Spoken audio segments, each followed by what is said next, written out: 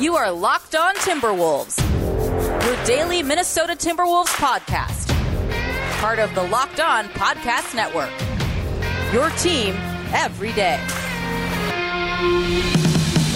Hello and welcome to the Locked On Wolves podcast, part of the Locked On Podcast Network, your team every day. My name is Ben Beacon. I'm the host of Locked On Wolves. I'm also the co-editor of Dunking with Wolves, the Timberwolves site on the Fansided Network. Today's episode of Locked On Wolves is brought to you by rockauto.com. Amazing selection, reliably low prices, all the parts your car will ever need. Visit rockauto.com and tell them Locked On sent you.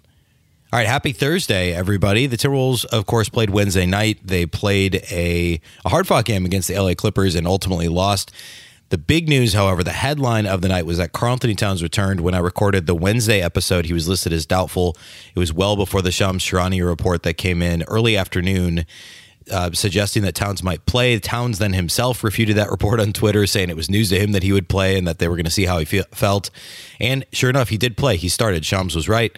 And he played. The Timberwolves played well, especially early in the game, but then ultimately lost the Clippers by 7 points at the end.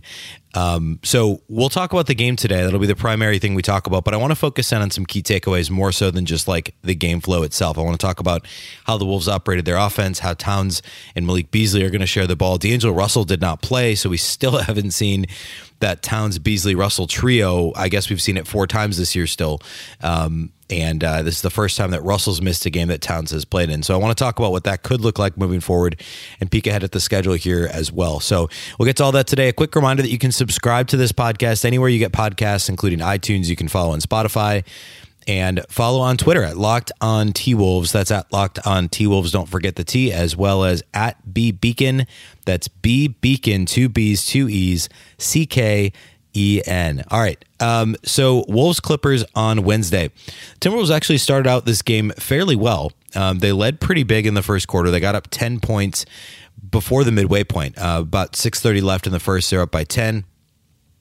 They got up by as many as 11, but then things kind of stalled out in the middle of the first quarter. They were looking for Karl-Anthony Towns quite a bit early. He attempted a couple of threes and missed them right away, and then quickly got back into the flow and made a three-pointer, and then he had a transition dunk, and then he had a dunk, I believe, on an offensive rebound. Josh Okogie was scoring. Josh Okogie looked like a completely different player, and in the first quarter was cutting, was actually handling the ball in the offense and making good decisions, was scoring in transition, was active defensively, and everything was going quite well. And then the game just kind of stalled. It was 24-16 Timberwolves, and nobody scored for over 3 minutes. And the Wolves were actually playing good defense. This wasn't just inept offense from the Clippers. It was one of those rare situations where the Timberwolves were actually scrambling and recovering and helping on defense and contesting basically every shot. And it's very rare when the Timberwolves play somebody and you feel like every time an opponent shoots a shot, you're like, that's not going to go in as soon as they let go of it.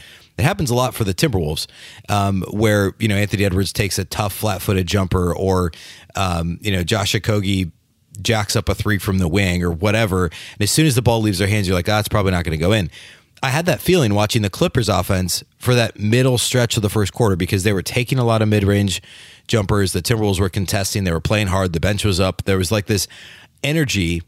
Of course, so much of it had to do with Karl-Anthony Towns being back, and it just felt like the Clippers weren't going to score, and they didn't for almost 3 minutes. The problem is neither did the Timberwolves. They did not take advantage of the Clippers' offensive ineptitude and the Timberwolves' own solid defense. There were just misses and misses and misses, and the bench started to come into the game. So Towns is off the floor. McDaniels is in the game. McLaughlin's in the game. Naz Reid's in the game. And we saw, obviously, a much better bench stint later in the game. And we'll get to that. But for this 3-minute stretch in the first quarter, the Wolves could not take advantage. The Clippers got right back into it and ultimately were down by just 5 at the end of the first quarter after Lou Williams made a 3 with 13 seconds left on the clock. So the Wolves built as much as an 11-point lead, had the opportunity to build on that even more, but won the first quarter just 32-27. Of course, each of the last 2 games, Saturday and Monday, the Wolves gave up exactly 43 points in the first quarter in both those games. So this was a step in the right direction. Unfortunately, the second quarter was a lot like the middle stages of the first. There just wasn't a ton of offense. In fact, nobody scored until 2 minutes and 13 seconds into the second quarter. Neither team scored. So again, the Wolves failing to take advantage of their solid defense. This has been the theme of the season. We talked a lot about the Wolves' offensive issues on Wednesday's show. If you missed that, go back and listen to it. And one of the things I pointed out was the Wolves' inability to get to the free throw line, and that reared its ugly head in this one. The Clippers attempted 29 free throws. The Wolves only attempted 19, and they were in single digits until late in the third quarter in terms of free throw attempts. That's not going to get it done. I mean, you're leaving 10 possible points at the free throw line. They also made 10 less free throws than the Clippers. So that was a big issue. The Wolves were not being aggressive getting into the paint. And Towns wasn't, I think he only had one post touch in this game. The Wolves were looking to get him involved on the perimeter, and he did have a couple of offensive rebounds as well. Let's see, he did have 2 offensive rebounds. And Towns played fine, but the Wolves he didn't attempt any free throws because of the way the Wolves were using him and also the way the game went. And Beasley didn't attempt any free throws in the first half. He ended up making 7 in the second half. So it was in some ways a tale of two halves offensively, but unfortunately the defense struggled as the game went on as well. The third quarter, I mean, the Wolves went into halftime leading by 6, and then they were a net minus 13 in the third quarter. They trailed by 7, leaving the third quarter after being outscored 33-20.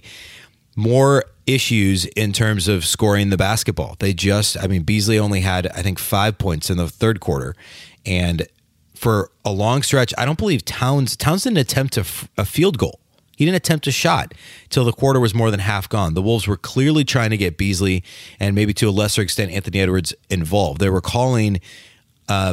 doing all the sets that they were running when Towns wasn't on the floor to try and get the ball to Malik Beasley. And Beasley did hit a 3-pointer immediately in the third quarter, and it felt like, okay, now he's going to get on track. But he never really found it. And Edwards had a little bit of a tough quarter. And for the game, I mean, Towns still ended up leading the Wolves in field goal attempts, or he tied Beasley. They each attempted 15 shots. But, I mean, the bench unit, I guess, is all Naz Reid and Jalen Noel, so their field goal attempts don't matter as much.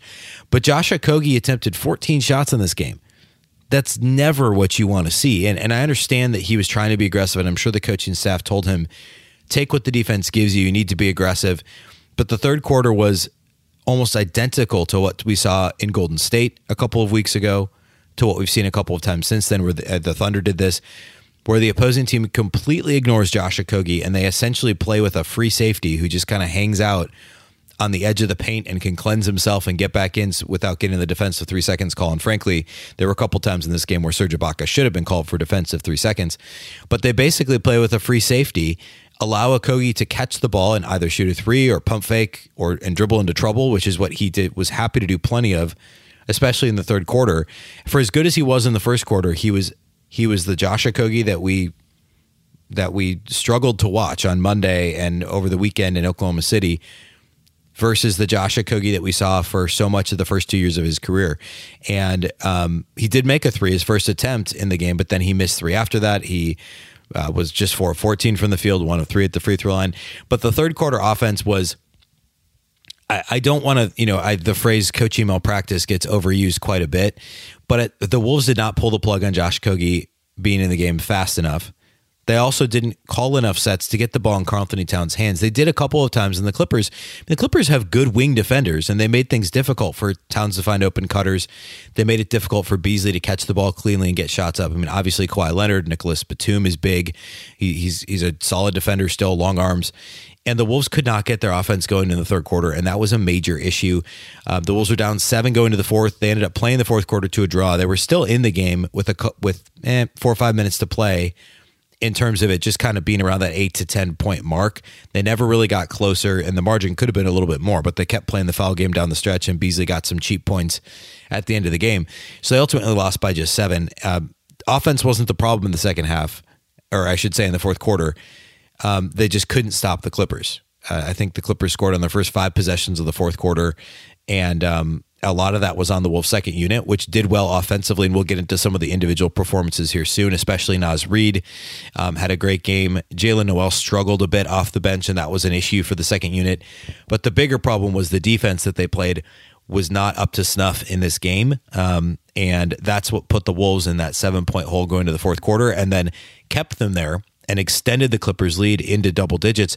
For much of the first part of the fourth quarter, that was a double-digit lead because the Clippers scored on so many possessions to open the quarter. So a disappointing finish to a game that started so promising for the Timberwolves. I want to get a little bit into some of those key takeaways next before we do individual studs and duds. First, though, before we do all of that, we got to talk about the title sponsor of today's show, and that, of course, is rockauto.com. With the ever-increasing numbers of makes and models, it's now impossible to stock all the parts that you need in a traditional chain storefront. Why endure often pointless or seemingly intimidating questioning and wait while the person at the counter orders the parts on their computer, choosing the only brand that their warehouse happens to carry? You have a computer with access to rockauto.com both at home and in your pocket. One reason to repair and maintain your cars is to save money so that you can use that for other more important things like your mortgage or food. Why would you want to spend 30, 50, or 100% more for the exact same auto parts at a chain store or a new car dealership? Chain stores have different price tiers for professional mechanics and do-it-yourselfers, but rockauto.com's prices are the same for everybody, and they're reliably low. It's a family business serving auto parts customers online for 20 years. Go to rockauto.com to shop for auto and body parts from hundreds of manufacturers. Again, the prices at rockauto.com are always reliably low. They're the same for professionals and do-it-yourselfers. Go to rockauto.com right now. See all the parts available for your car or truck, right Locked On in their How Did You Hear About Us box so they know that we sent you. Amazing selection, reliably low prices, all the parts your car will ever need. rockauto.com.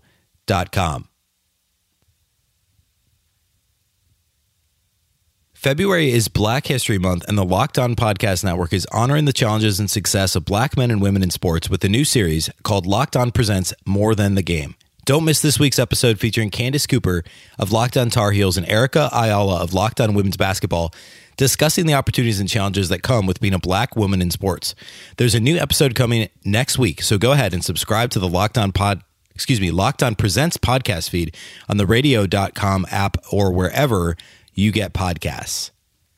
All right, let's talk key takeaways from Wolves Clippers. I mentioned already the offense and that they got Karl-Anthony Towns involved pretty frequently early in the game, but his touches waned as the game went on. And part of that, the Wolves didn't get out in transition very often in this game. They didn't turn very much defense into offense. They did have 8 steals, but the Clippers...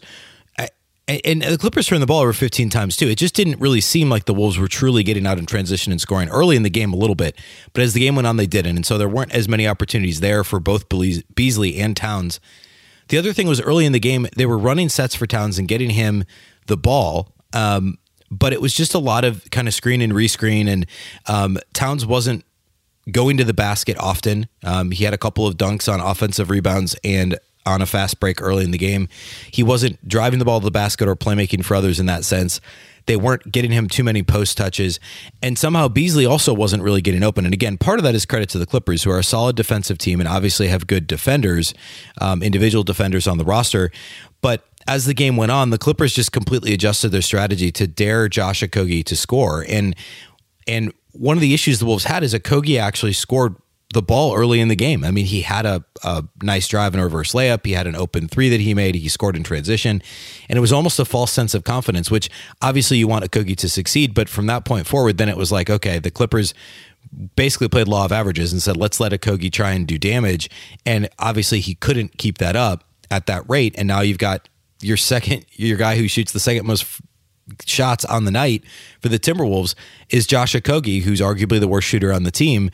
This side of Jarrett Culver, I don't know that there's any argument. So that was an issue for the Timberwolves. They also tried a little too hard to get Beasley and Anthony Edwards going in the third quarter, and I mentioned that earlier, but those guys are going to get theirs. Beasley's going to find his shots, and he did as the game went on. He shot 5 of 15. By the way, he was 1 of 4 inside the arc, 4 of 11 outside the arc. He did get to attempt 7 free throws, though, because he was so much more aggressive in the second half, but he didn't attempt any in the first half. And that was an issue as well, was the Wolves didn't get anything going towards the rim. While they were making their threes early, they almost seemed to be emphasizing the corner 3. Part of that's what the Clippers were allowing the Wolves to shoot. And, that's not an effective shot for Josh Okogie. Obviously, you'd rather have him shooting from the corners than from, above the break. But Edwards was 1 of 5 beyond the arc. McDaniels was 2 of 5, which is fine off the bench. And Beasley was 4 of 11. So, I mean, the Wolves shot the ball okay from outside the arc for the game. They just didn't get much going towards the rim at all. And that was another huge issue in this game. When they got to the free throw line, they shot 15 of 19, which is fine. But no free throw attempts for Towns, none for Rubio. And I talked about this on Wednesday, but Rubio's in the top 4 on the team in free throw rate, and he didn't get any free throw attempts up today. Jordan McLaughlin also didn't attempt any free throws, and McLaughlin had a quiet night off the bench. So the offensive consistency continues to be a major issue, and it would be foolish of us to pretend as though reintegrating Karl-Anthony Towns would be as simple as a flip of a switch. Obviously, everything happens around Towns, and I tweeted this early in the game. But Towns, and part of the reason Okogie was finding success early in the game was because everything was running through Towns. If Towns had the ball on the perimeter, defenses had to respect both the shot and the drive and passing lanes, because Towns is such an incredible passer. In no similar way to how defenses were guarding the Wolves and Naz Reid. And no offense to Naz Reid, he had a great game in this one. And again, we'll talk about that. He actually led the team in scoring off the bench. But Naz Reid standing on the perimeter holding the ball is not nearly as threatening as Karl-Anthony Towns standing on the perimeter holding the ball, whether it's a shot, a drive, or a pass. Towns does all those things he does those things better than Naz Reid. And it opens things up for everybody else. They went away from that a little bit in the third quarter in the interest of getting Beasley and Edwards involved, and that was a problem. The other thing is that Anthony Edwards and Karl-Anthony Towns together only ran, by my count, 3 pick and rolls throughout the game. And I believe they scored on 2 of them, or maybe Edwards was fouled on one of them. He only attempted 2 free throws on the night. I think it was on a pick and roll with Towns. To this point in the season, Anthony Edwards' pick and roll points per possession is bad. I believe it's under 0.8 points per possession, if I remember correctly, the last I checked. And in isolation, it's pretty good. It was one of the better marks in the league as of a couple days ago before this game. I think it was over 1.2 points per possession, which is significant. I mean, that's almost a half-point difference per possession, pick and roll versus isolation. Part of that is Edwards' decision-making. Part of it is his, he's got to figure out how to pass in the pick and roll at the NBA level, and he just hasn't really done that, and teams were loading up on the drive. But in isolation, there's less traffic, and Edwards can straight line jet to the rim and use his physicality and athleticism to try and score and get fouled at the rim or whatever that might be. And of course, to this point, he hasn't gotten enough foul calls, but that's what he tries to do, right? And that's why he's been more effective in isolation. But again, the pick and roll with Karl-Anthony Towns as the roll man is a lot different than the pick and roll with Jared Vanderbilt as the roll man, which is often what Anthony Edwards has done when he was coming off the bench or for that stretch when Vanderbilt started. It's very different still than with Naz Reid. It's more dynamic with Reid than Vanderbilt or even McDaniels at this point, obviously. But Karl-Anthony Towns adds an entirely different dynamic to the Wolves offense and allows it to open up so much more. And the idea of an Anthony Edwards, Karl-Anthony Towns pick and roll is tantalizing. I mean, there's no reason that shouldn't work. Also, side note on Edwards, he attempted only 9 shots in this game, which is just the 5th time this season the 4th time this season he shot the ball less than 10 times a game. One was the first loss to Denver. One was the San Antonio game that Towns did not play in. That was the 0 for 8 game that Edwards had. And then the Memphis game that Towns did play in was 1 for 6. So now 2 of the 4 games in which Edwards has shot the ball less than 10 times, Karl-Anthony Towns has played. Now, he was coming off the bench in those 3. So this is the first time since he entered the starting lineup that Edwards has shot the ball less than 9 times in the game. Overall, he was decent in this game. He was 1 of 5 outside the arc, but he was 3 for 4 inside the arc. Did get to the free throw line for a couple of free throws, had 4 rebounds and 2 assists. So this wasn't a bad game by Edwards by any means, but this is the perfect kind of microcosm of trying to find enough ball to go around for scorers like Towns, Edwards, Beasley, and then add in D'Angelo Russell, who I mentioned at the top of the show did not play due to leg soreness. There's a lot of shots to go around. And when Josh Okogie is shooting 14 of them, that means that you're not scheming correctly to answer the defense loading up on 1 or 2 guys, or I guess more accurately, ignoring 1 guy. Or when Rubio's on the floor, that's occasionally an issue as well, but at least Rubio has the ability to create for others. And his shot selection is generally better. It was, at least in this game. He was a little more judicious with his shot selection. But Okogie isn't creating for others and isn't making shots for himself. And the Wolves have yet to figure out a way to operate offensively with him on the floor, basically outside of transition attempts or transition opportunities. So, again, if teams are allowed to play free safety against the Wolves and they're still funneling shots to Josh Okogie, he's shooting the ball 14 times when Towns and Beasley are shooting it 15 times. Things are going to change with D'Angelo Russell on the floor. Obviously, Russell has more of a scoring dynamic than both Ricky Rubio and Jordan McLaughlin, who combined to shoot 3 of 10 in this game for 7 points. Having D'Angelo Russell on the floor, this is the perfect sort of a game where he makes it, his offensive ability makes a big difference. And so we'll see, hopefully on Friday, if he can join Beasley and Towns on the court, the Wolves can have their efficient offensive trio, the trio of players who's supposed to be their most efficient offensive players, plus Anthony Edwards. We'll see if the offense can start to turn itself around beginning on Friday. I want to do individual studs and duds next before we peek at the schedule ahead and where the Wolves might be able to pick up a victory or two in the coming days as they start to get everybody back healthy. But first, let's talk about betonline.ag. BetOnline is the fastest and easiest way to bet on all your sports action. Football might be over, but NBA, college basketball, and the NHL are in full swing. BetOnline even covers awards, TV shows, and reality TV, if that's your thing. Real-time updated odds and props on almost anything you can imagine.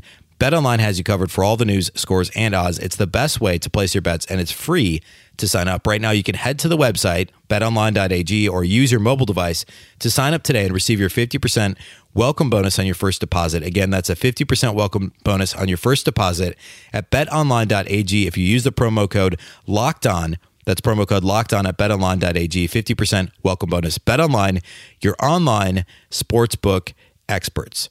Let's also talk about 1010. This episode is being brought to you by 1010. Now, you may have read about this in the New York Times, in Style Magazine, or Forbes, and we are excited to tell you about it. 1010 is an exclusive collection of 10 one-of-a-kind engagement rings designed by 10 of the most distinctive designers working today. Using only diamonds responsibly sourced from Botswana, 10 design masters have each produced a uniquely beautiful commitment ring. They're available now exclusively at BlueNile.com, and when they're gone, they're gone. We all know that the diamond engagement ring is iconic. It's a timeless expression of the deepest commitment between two people. And with 1010, it's been beautifully re-envisioned in the hands of 10 modern designers working exclusively with sustainably sourced diamonds. If you're ready to mark a special commitment or simply looking for a unique and meaningful way to celebrate Valentine's Day, you're going to want to check this out. Again, this exciting limited edition of diamond engagement rings is now available exclusively at BlueNile.com. When you need fantasy basketball advice, it's important that you have a reliable source. More people trust Josh Lloyd, host of Locked On Fantasy Basketball, more than any other fantasy basketball podcast. Subscribe to the number one fantasy basketball podcast out there, Locked On Fantasy Basketball, wherever you like to get your podcasts. All right, let's talk individual studs and duds in this game. There were some pretty clear winners and losers in terms of individuals for the Wolves. Number one, for the Timberwolves, Naz Reid was awesome. We haven't really talked about him much in this game. He had 23 points off the bench and 9 of 13 shooting, and he was able to bottle up what he did as a starter over longer minutes and do that in a short span, backing up Karl-Anthony Towns. They shared the floor together for a total of, I think, just under 3 minutes in this game, and it was mixed results, but not due to that duo. I tweeted this out, but in the fourth quarter, the Wolves tried to go with Naz and Karl-Anthony Towns, but it was along with Josh Okogie, Ricky Rubio, and Anthony Edwards. Not what I would have done if I was Ryan Saunders, because those three guys are not plus 3-point shooters. Naz and Towns obviously are. Naz is, I guess he is so far this year. But if you're going to go with a big lineup that's a little bit less mobile, with Towns and Naz Reid on the court, and also Naz is a below average rebounder for his size, what are we doing with the other three guys? Why are we not putting other shooters? Why is Malik Beasley not on the floor? Even Jordan McLaughlin, who's more of a shooting threat than Ricky Rubio. Why is Jalen Noel not on the floor? Having Edwards, Rubio, and Okogie together, and Okogie at the 3, is a really dangerous combination, in my opinion. and didn't really help that Towns Reed duo in the front court. But at any rate, Naz had a good night. 23 points and only 13 shots, 2 of 3 outside the arc, 3 of 4 at the line. Again, only had 3 rebounds, which continues to be an issue for the Wolves across the board. He's not the only one, but he also plays center, and you need him to rebound at a higher rate than he does. No assists for Naz, but he did have 2 blocks and a steal and was a -6 in 20 minutes. But a really good game all the way around for Naz Reed, and he gets a stud in this one. This is exactly what the Wolves need him to do, is replicate 40% of what Towns does. He can stretch the floor. He can score in the post. He can pass a little bit. He can block some shots. He can do a fraction of what Towns does. If he can replicate that in his short minutes off the bench, then the Wolves will have, they'll have their solution at backup center. And there were some question marks about that heading into the season. But I think Naz has had a good season to this point and can certainly bring enough to the table to remain the primary backup to Towns and also play some short minutes next to him. And I think that there is potentially some upside there depending on matchups. Another stud in this game, we're going to give it to Karl-Anthony Towns. 18 points, 10 rebounds, 3 assists in his return. Also added a steal, 8 of 15 shooting, so he shot better than 50% from the floor. 2 of 7 outside the arc. He had a couple rim out. There was one that was a tough, kind of flat-footed end of the shot clock heave. I think he had 2 that rimmed out. So it easily could have been like a 3 for 6. But, it was a 2 for 7, which is fine. 18 and 10 at 3 assists. He appeared pretty winded, and this is just completely... I don't know. This is just my observation on the TV screen. But in his first quarter stint, there were a couple of replays that were shown of him trying to contest shots, hustle, and he clearly it seemed like he was laboring a little bit. Didn't seem that it was quite as bad as the game went on, and so perhaps he got his legs under him. And, it sounded like, based on Towns' own Twitter account, he was unsure earlier in the day if he was going to be able to play. So, and the Wolves had talked about all week about lung capacity, et cetera.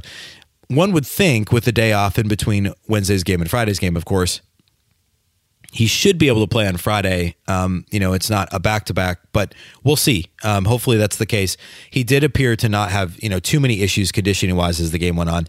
He also played the second most minutes on the team with 31. The Wolves continue to kind of spread those minutes pretty evenly, or I guess relative to what we're used to seeing with Tom Thibodeau and even going back to Rick Adelman heavily playing their starters 34, 35, 36, 37 minutes a game. Nobody played more than Beasley's 34 in this game, and that's usually been the norm for the Wolves. You had 5 bench guys, all of whom played 16 or more minutes. I mean, we can have that conversation as this team gets healthy and has a chance to win some games with everybody on, available, Towns and Russell and Beasley and everybody. But if the Wolves are leaving points on the floor and ultimately losing games because they're not playing their best players enough, that's a conversation we'll have on this podcast, to be sure. So Towns and Naz are 2 of the studs for this game. I'm going to give the third one to Jaden McDaniels. He was fantastic. He had 3 blocks in the first half, 3 blocks in 8 or 9 minutes, I believe.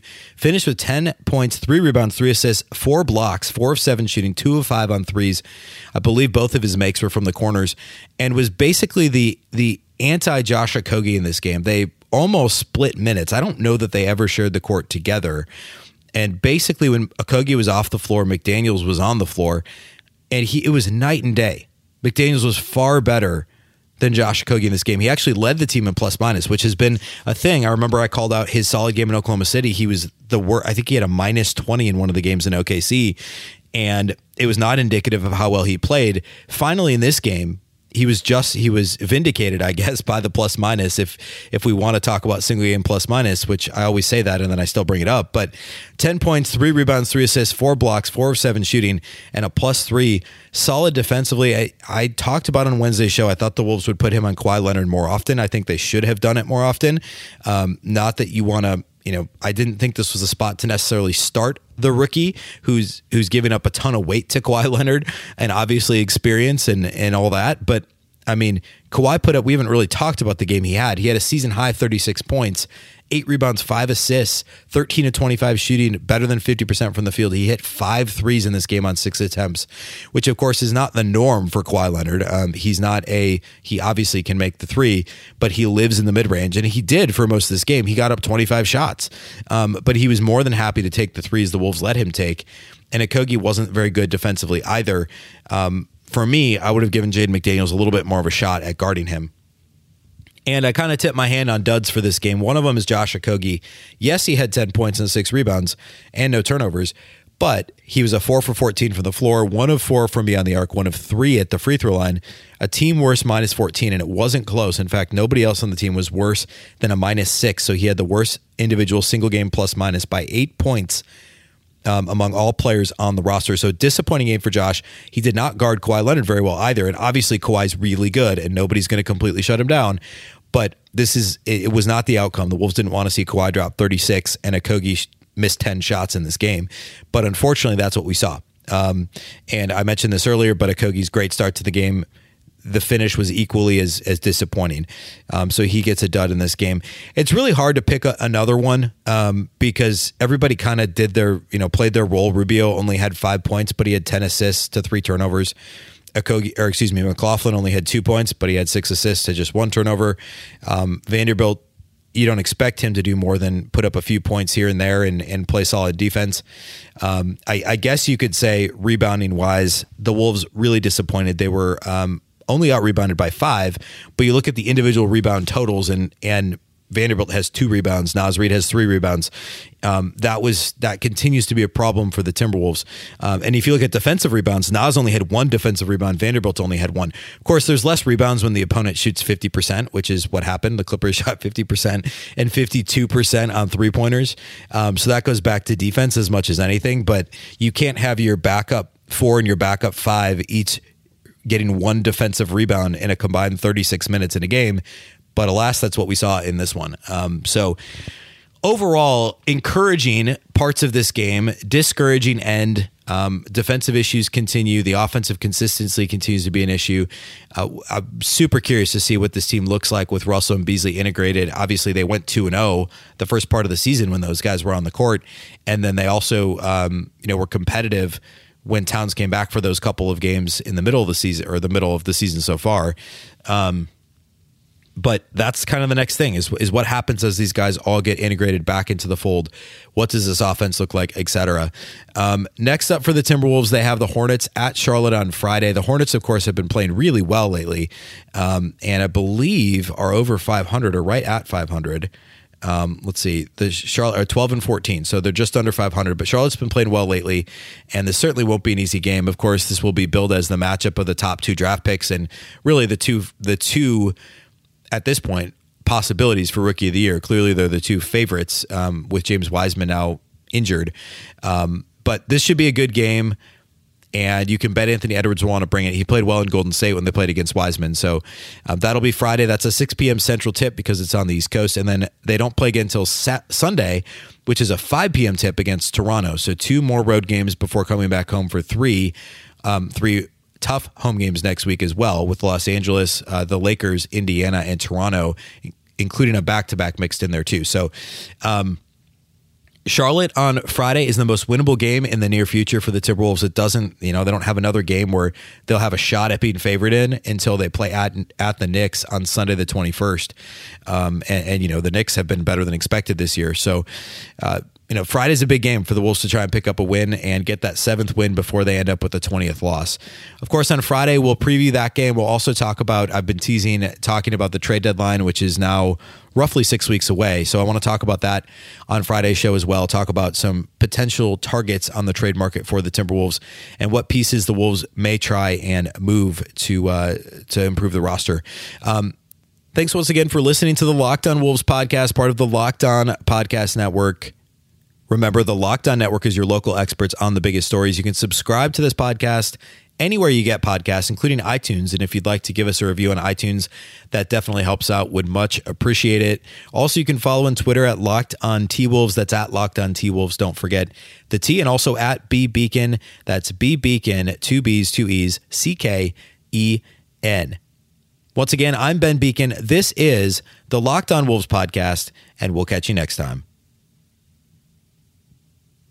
This episode was brought to you by 1010. 1010 is an exclusive collection of 10 one-of-a-kind engagement rings designed by 10 of the most distinctive designers working today. Using only diamonds responsibly and sustainably sourced from Botswana, 10 design masters have each produced a set of 10 uniquely beautiful diamond rings, and they're available now exclusively at BlueNile.com. This exciting collection of truly unique, limited edition diamond engagement rings is available now only at BlueNile.com.